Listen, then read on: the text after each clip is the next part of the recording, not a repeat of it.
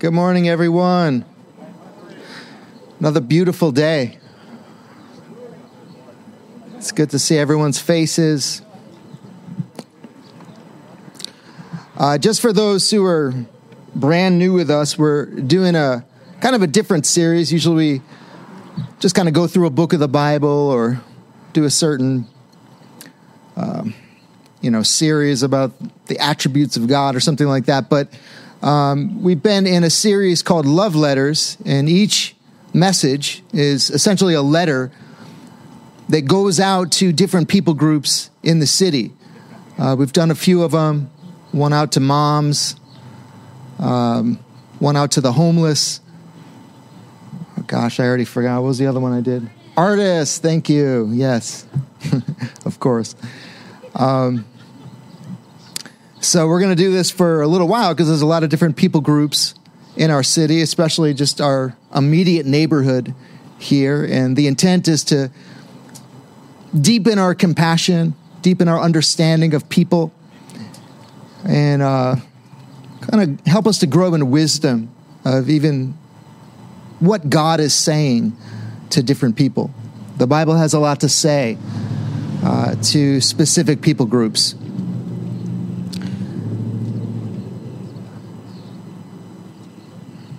Let's open in prayer. Father, I just ask you to put your spirit upon this message.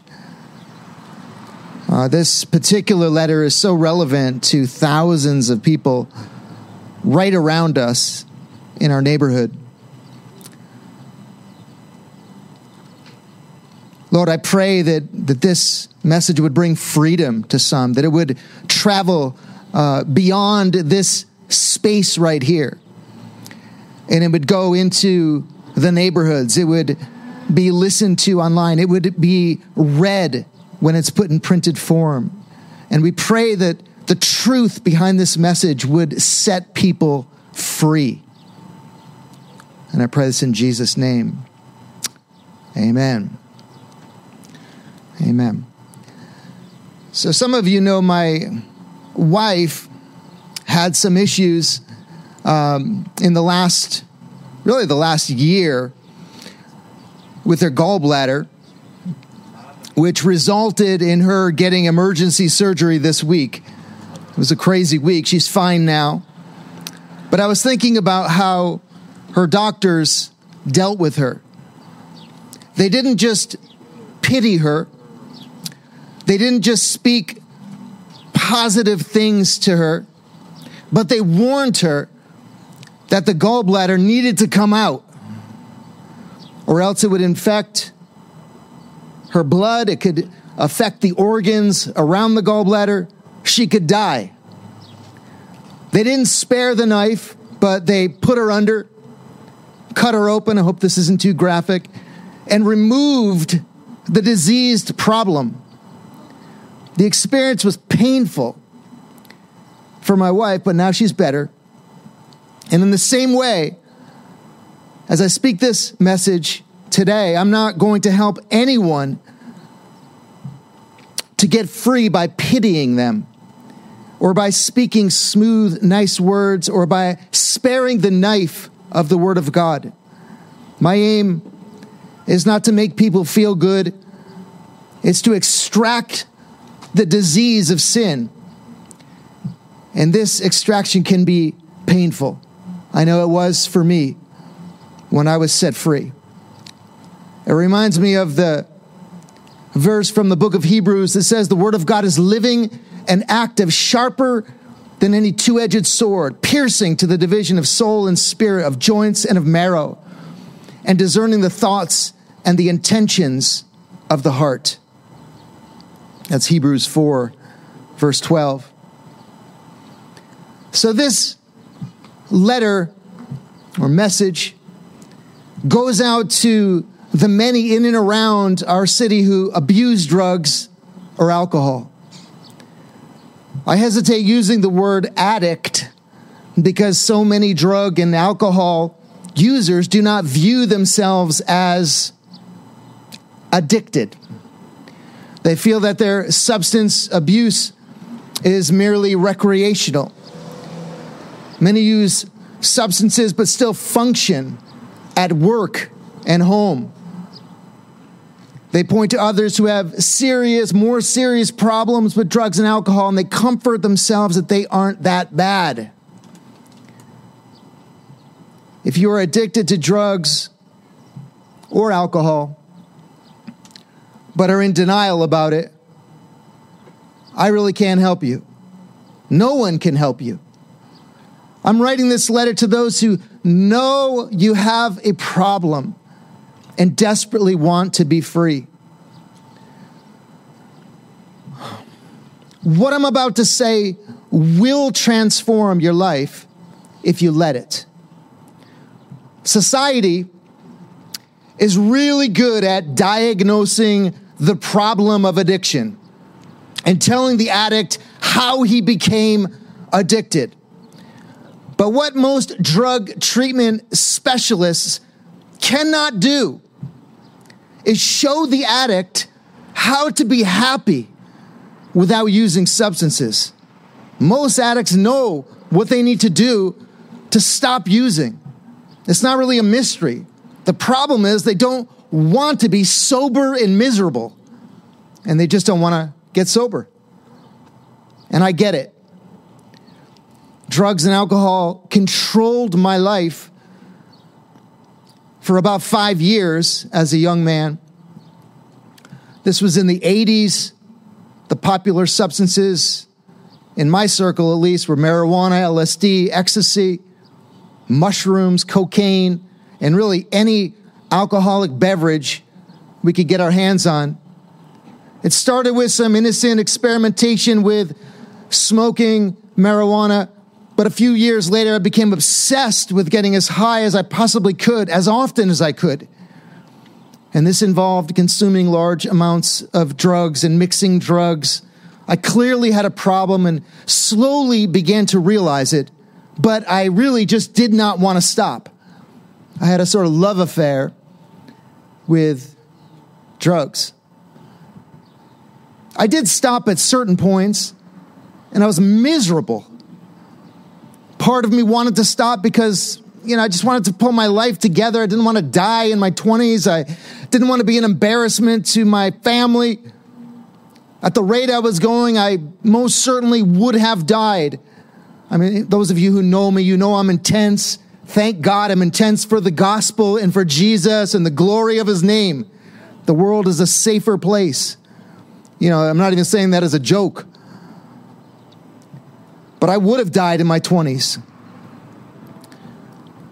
My love for being high was so intense that I figured that it would be better to be high all the time and go out with a bang at 27 than to live to 100 and be sober and miserable.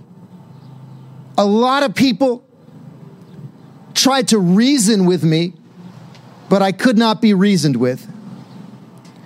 Looking back at that season, it's amazing how utterly deluded I was. At first, when I first started using, I felt a measure of shame for my drug and alcohol use. And I hid it. But after a while, I worked it out in my mind and felt no remorse at all. I was calloused to the core, which is where drug addicts usually end up. They just don't care. Not only do they not care that they're using drugs, they don't care if they hurt people. They don't care what their addiction does to people who are close to them, like family members. You just become numb. I told myself drugs were useful for creativity and music, which was my other obsession. Plus, I just needed them at this point to be happy. I was even convinced, and preached this to people, that God gave us all these wonderful substances to enjoy. Even in the height of my delusion that drug use was okay, there was always a part of me deep down that knew it was wrong. As hard as I tried to suppress my feelings of guilt, I just couldn't eradicate them. Even the best highs were accompanied by a stench of guilt and shame under the surface. But it didn't stop me. I'm writing this letter to those of you who are on the spectrum of addiction. You may be in the beginning stages of addiction. Nobody just leaps full on into heroin addiction. It just doesn't happen like that. It happens in stages. But I'm also speaking to the person who may be entangled in a fully developed addiction. I feel compassion for you because I know what that's like. I know the hell of that. I know what it's like to just be out in the middle of the night in just some dark corner and just coming down from a high and shivering and just wondering, what am I? And just feeling like an animal. Feeling like a complete piece of trash as a human being. I know that feeling. But my pity won't set you free.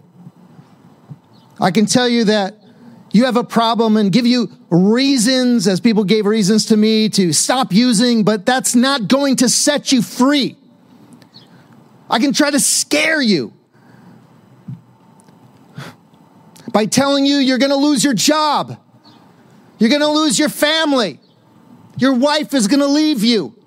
You're going to lose your house. You're going to be homeless. You're going to lose your health. You could die. But these motivations just aren't enough to set you free. There's only one thing that can set you free, and that's truth. And that's what I'm here to proclaim today. Here's what happened to me. Someone had enough love for me to just speak candidly, right in the eye, about 3 inches away from my face, just speaking the truth to me. And that's the thing that shook me to the core and turned me around. They let me know that Satan is real and he masquerades as an angel of light, and his intention is to do whatever he can to keep me from knowing Christ. That he wants to kill and steal and destroy my life. This friend told me that my drug use was opening me up to a demonic realm, and that ultimately it would land me in hell. He shattered my hippy dippy delusion and told me I was in rebellion toward God. As you can imagine, I did not welcome the message at all. I was so full of my own self-pity, so full of entitlement, felt so much like a victim, an innocent victim of my circumstance, that just the message irritated me. The only thing I lived for was getting high, and this guy comes along and tells me drugs are evil. He was touching a nerve. He was touching my God. And I was angry. But despite my rage, there was something that rang true about the offensive words spoken to me. I decided to read the Bible for myself. So I started reading the book of Proverbs in the Old Testament. And these verses were like daggers that cut to my heart. They spoke right to me. It felt like God himself was like a father just speaking truth right to my heart and exposing who I really was. And as I read the book of Proverbs, my delusions started to crumble like a house of cards. They just came falling down. I realized that everything I do and everything I am is in full view of the living God. I became aware of my sinfulness and my standing before God. I started realizing that I was in danger of hell. I realized that I wasn't a nice, a generous, a drug user, but that I was a pathetic, terrible human being. It's hard to come to grips with that. I realized that there was a creator who was not proud of me at all. In fact, I was provoking him to wrath daily.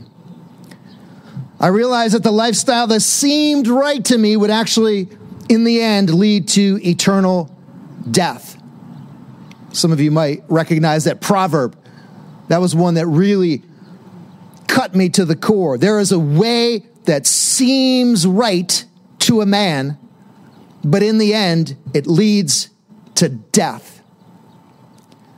But it wasn't just the fear of hell that woke me up. It was the revelation that the creator of the universe was so displeased with my life that he would send me to hell. And I think that broke me. What have I become? My soul cried out. What a terrible thing to displease the creator. And I want it to be pleasing. Who doesn't want to be pleasing to God, pleasing to the Father, pleasing to the one who made you? I wanted my life to have meaning. Realizing that my life was vexing to the God of the universe just started to ruin me. It started to just crumble me inside. And as I read the scriptures day after day, something began to shift within me. I could feel my desire to please God growing and my desire to indulge in sin diminishing. The more I read what Proverbs said regarding the fool, the more I didn't want to be a fool anymore. Perhaps the hardest realization was that I was not the good person that I thought I was. I know maybe I'm describing myself and you think, well, how could you even think that you were a good person? I really did think I was a good person. I wasn't like a fighter. I was, shared my drugs with people. I thought I was a good friend. Just wanted to, make the world a better place and, give the world music and make everybody high. But it dawned on me that I was not a good person. I was a wretched sinner. Little by little, the truth dismantled all the lies that kept me in bondage to drugs.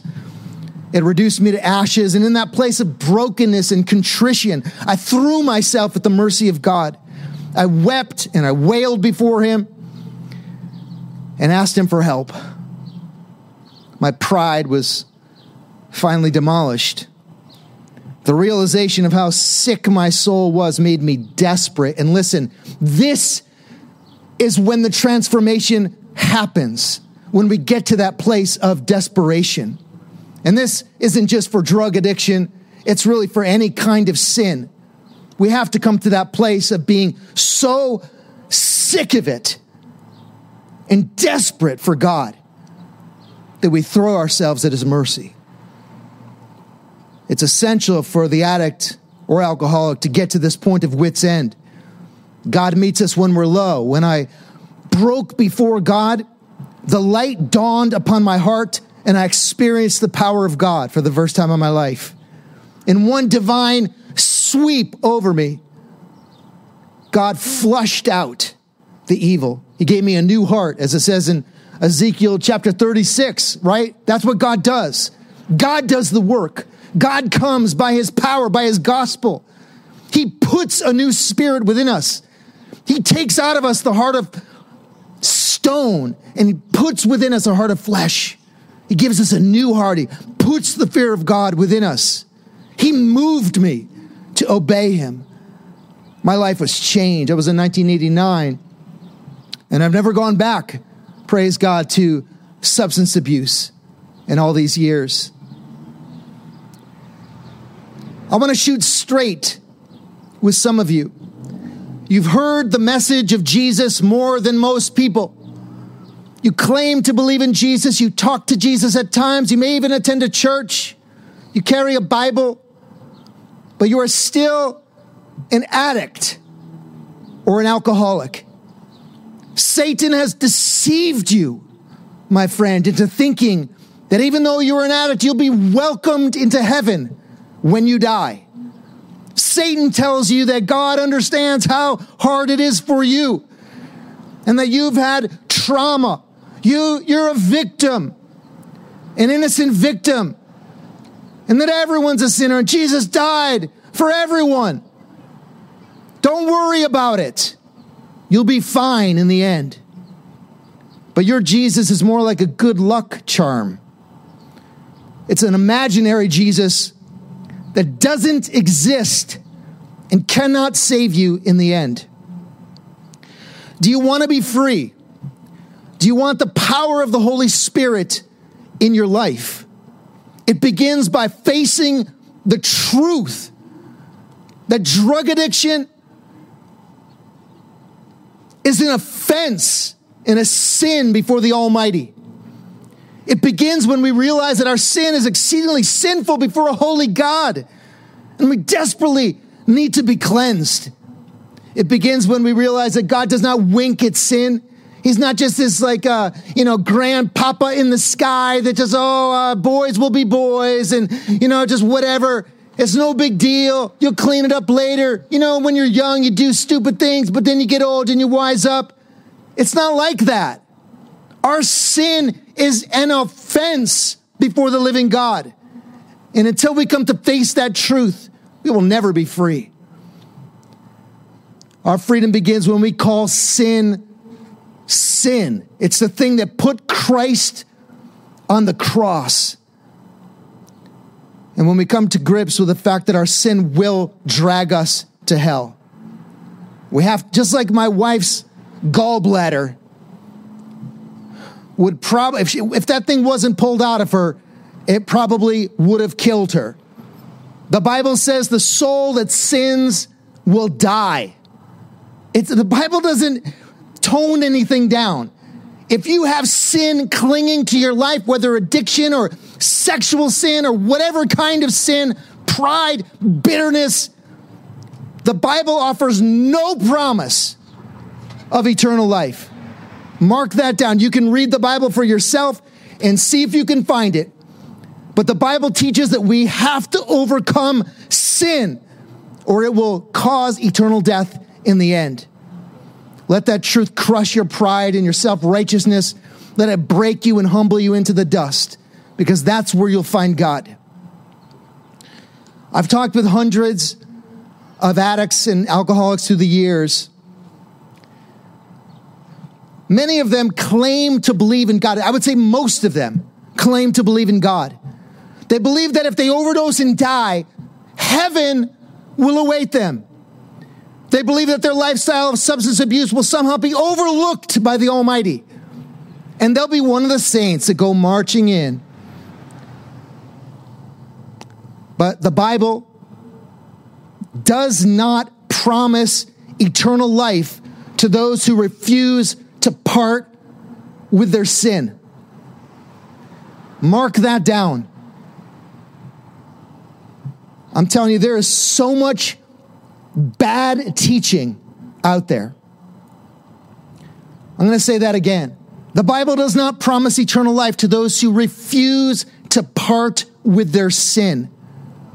It doesn't matter if we can attend church daily, carry 5 Bibles, evangelize to others, pray all the time. But unless we repent, Jesus said, what? We will perish. Even if you grew up in the pew and you have a grandma that prays for you daily and you've served God for years and you know awesome Christians who are filled with the Holy Spirit, you will be lost in the end unless you conquer your sin by the grace of God. Now, some who read this or hear this message will get angry and reject it. I understand that. My aim is not, as I said before, to give you a fluffy, positive, smooth word that's going to make you feel good. That will do nothing for you.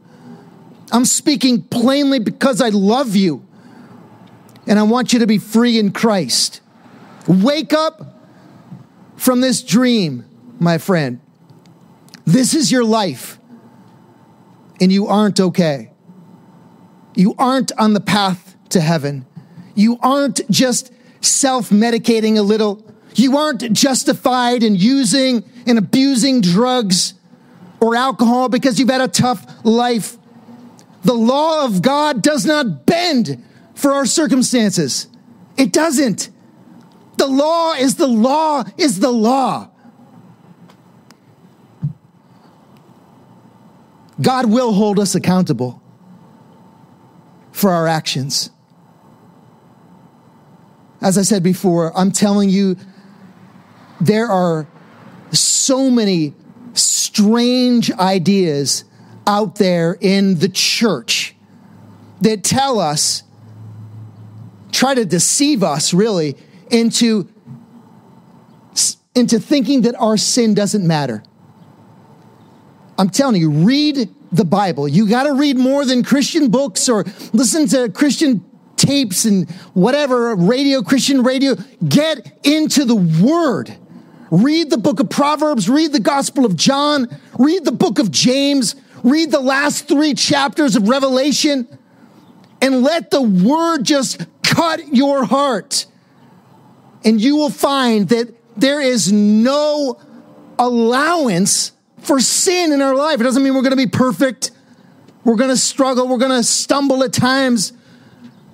There's a process to this, absolutely. But we are so soft on ourselves and on each other. And the Word of God is not like that. We must be overcomers. Again, I'll say it. The Bible does not promise eternal life to anyone who refuses to repent from their sin. Read it in the book of Hebrews, chapter 10. If we willfully continue to sin, there's a strong warning there, right? If we willfully, after receiving the knowledge of the truth, we've heard the gospel, even our life has kind of changed somewhat, and we become maybe part of the church community, and we start to, get free from some things, and we receive the word, but then continue to willfully sin before God. The Bible doesn't say, it'll be fine. The Bible says we should have a fearful expectation of judgment, because God will judge his enemies, and anybody who clings to their sin is an enemy of God. We can say what we want, oh, I love Jesus. If we cling to our sin, we are an enemy of God. Read James 4. See, the Bible just cuts through our nonsense, our justifications, our sophisticated theological explanations of how we can, just kind of do what we want to do, and God's just going to somehow overlook it. The Bible does not teach that God overlooks our sin. Christ came not just to die on the cross and then pass out get out of jail free cards to everybody, little grace cards. You pull out your grace license and, oh, I got grace. I believe in Jesus. He died for me. No, listen, the blood of Jesus, as we sung this morning, it does something to you. It cleanses. The blood of Jesus washes the heart. It makes us new. If the blood of Jesus has not purged the heart, then don't profess to know Jesus, and don't claim to have the grace of God in your life. If you have the grace on your life, it will change you. What you say means nothing. James talked about that too, right? The demons believe, the demons can all day long say, oh yeah, I believe in Jesus. Yeah, I believe in the Almighty God. Yeah, they believe, they tremble before God, but they're not saved in the end. If you're saved, you'll be saved from your sin. And there's no other way around that. Again, I'm just preaching the Bible this morning. I'm just telling you like it is. This is what the Word teaches. And I challenge anybody to, if you can find somewhere in the Word that God promises eternal life to those who continue to sin, then I'll agree with you. But I've been through the Bible. It's over 30 years of this is what I do for my vocation, is study the Word. and get into the Word and read the Word. I've read the Word so many times. I'm telling you, the Bible does not promise eternal life to those who stay in their sin.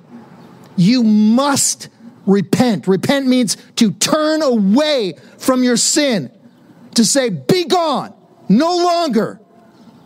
Flush it down the toilet, cut the cord. Just stop doing evil, Isaiah 1.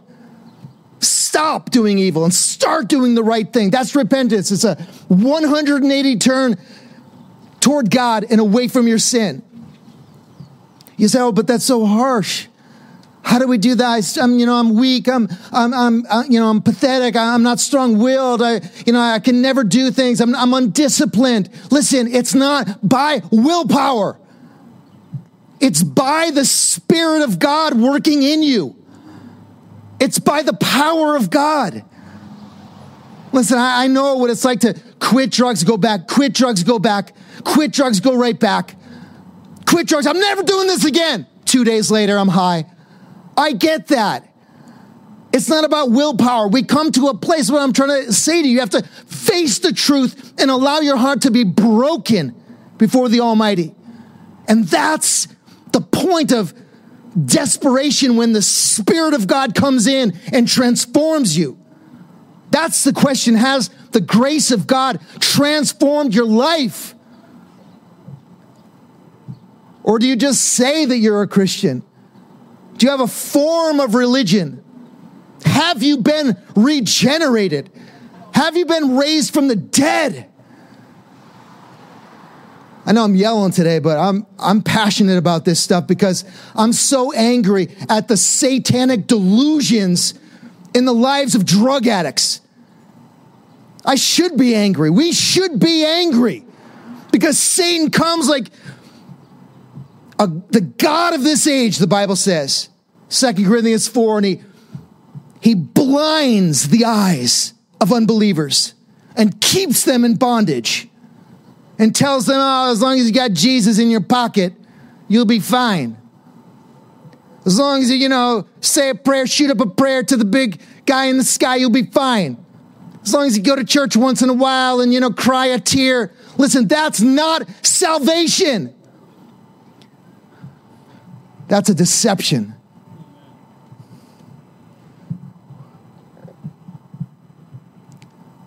The salvation that my Jesus died for changes your heart. And if your heart and your life have not been changed, then you don't know him. So don't give yourself a false assurance. Don't pat yourself on the back. Don't compare yourself to anyone else around you and say, well, I'm better than that person. I'm better than this person. Well, I do these religious things. None of that matters. All that matters is that you are a new creation and that you have been changed by the power of the Holy Spirit from the inside out. Can someone say amen? All right. Thank you for coming this morning and letting me yell at you. I'm really not yelling at you guys, but I'm just passionate about this because I know this is it's kind of personal. I've had friends. I've known people who have fallen back into drugs. I've known people who have overdosed and died. I've known people I was very close with and seeing just the devastation of addiction. Marriages falling apart. And I know personally what it's like, the hell of being in bondage to drugs. So I am angry at Satan's delusion over the lives of people. I want to ask, as we close this service, I want to ask you guys to stand with me if you're able to, and we're going to pray.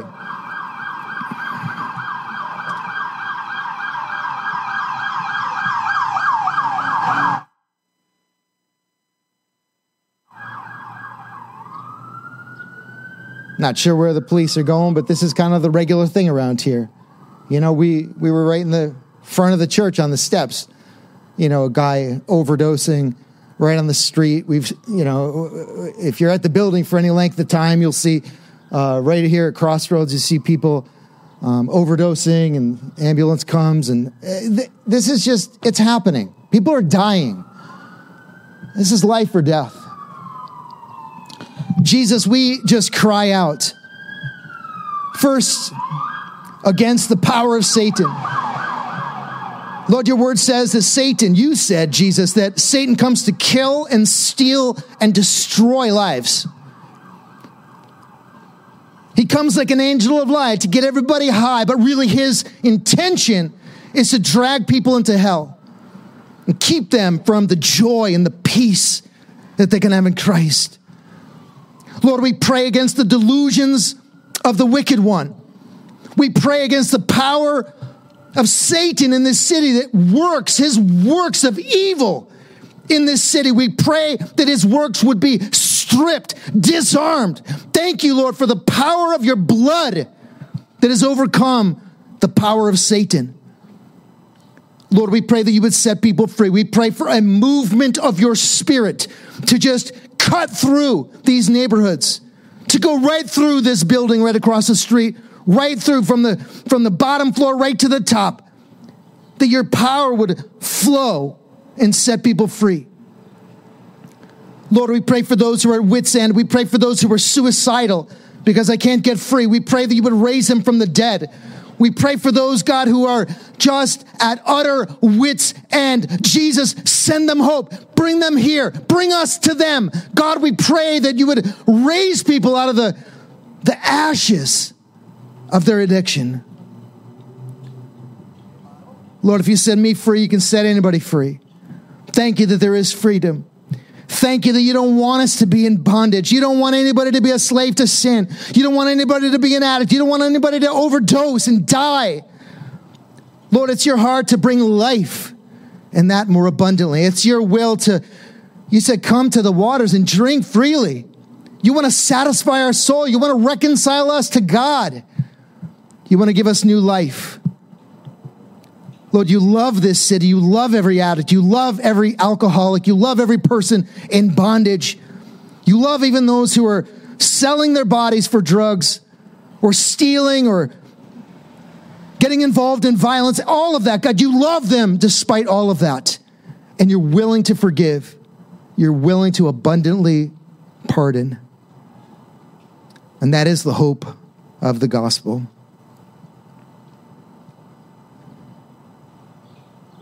In Jesus' name, amen. Have a great week, guys.